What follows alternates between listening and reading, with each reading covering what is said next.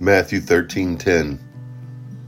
The disciples came to him and asked, "Why do you speak to them in parables?" Jesus' disciples were following him, listening to him, learning from him. And Jesus spoke in parables often.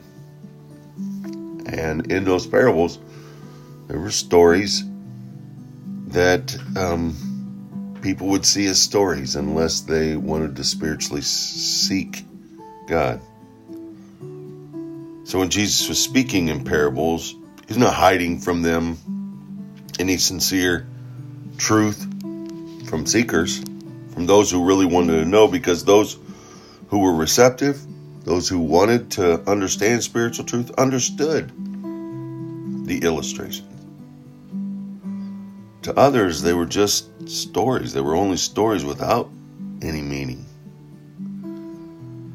And this allowed Jesus to give spiritual food to those who hungered for it, while preventing his enemies from trapping him sooner than they might otherwise have done.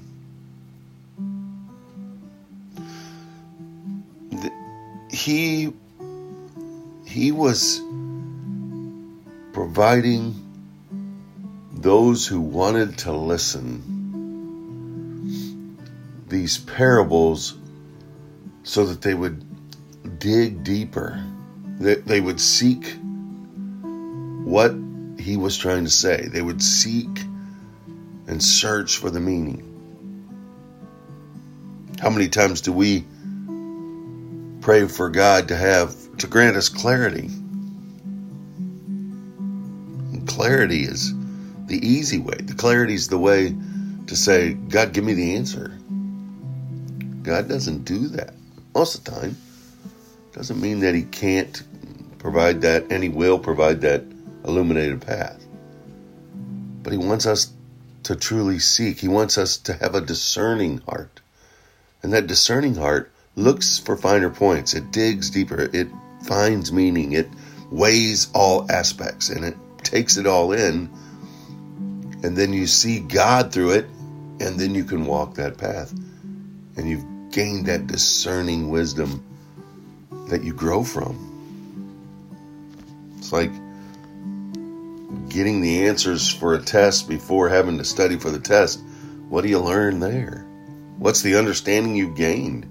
Yeah, you regurgitated the answers. Yeah, you passed that test.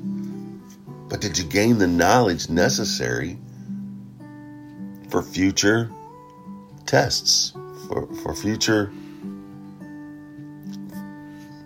opportunities that you won't have the answers, but now because you studied the answers, you have them. You asked for the discerning heart, and he granted it to you, and he gave you his wisdom, and therefore you were able to stand the test, understand where God was coming from, see his meaning.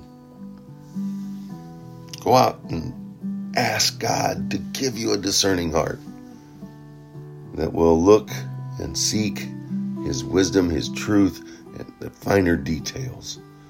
And through that, clarity will happen. Through that, the path will be illuminated. Go out, make it a wonderful God-filled day. He did it. Let's do it.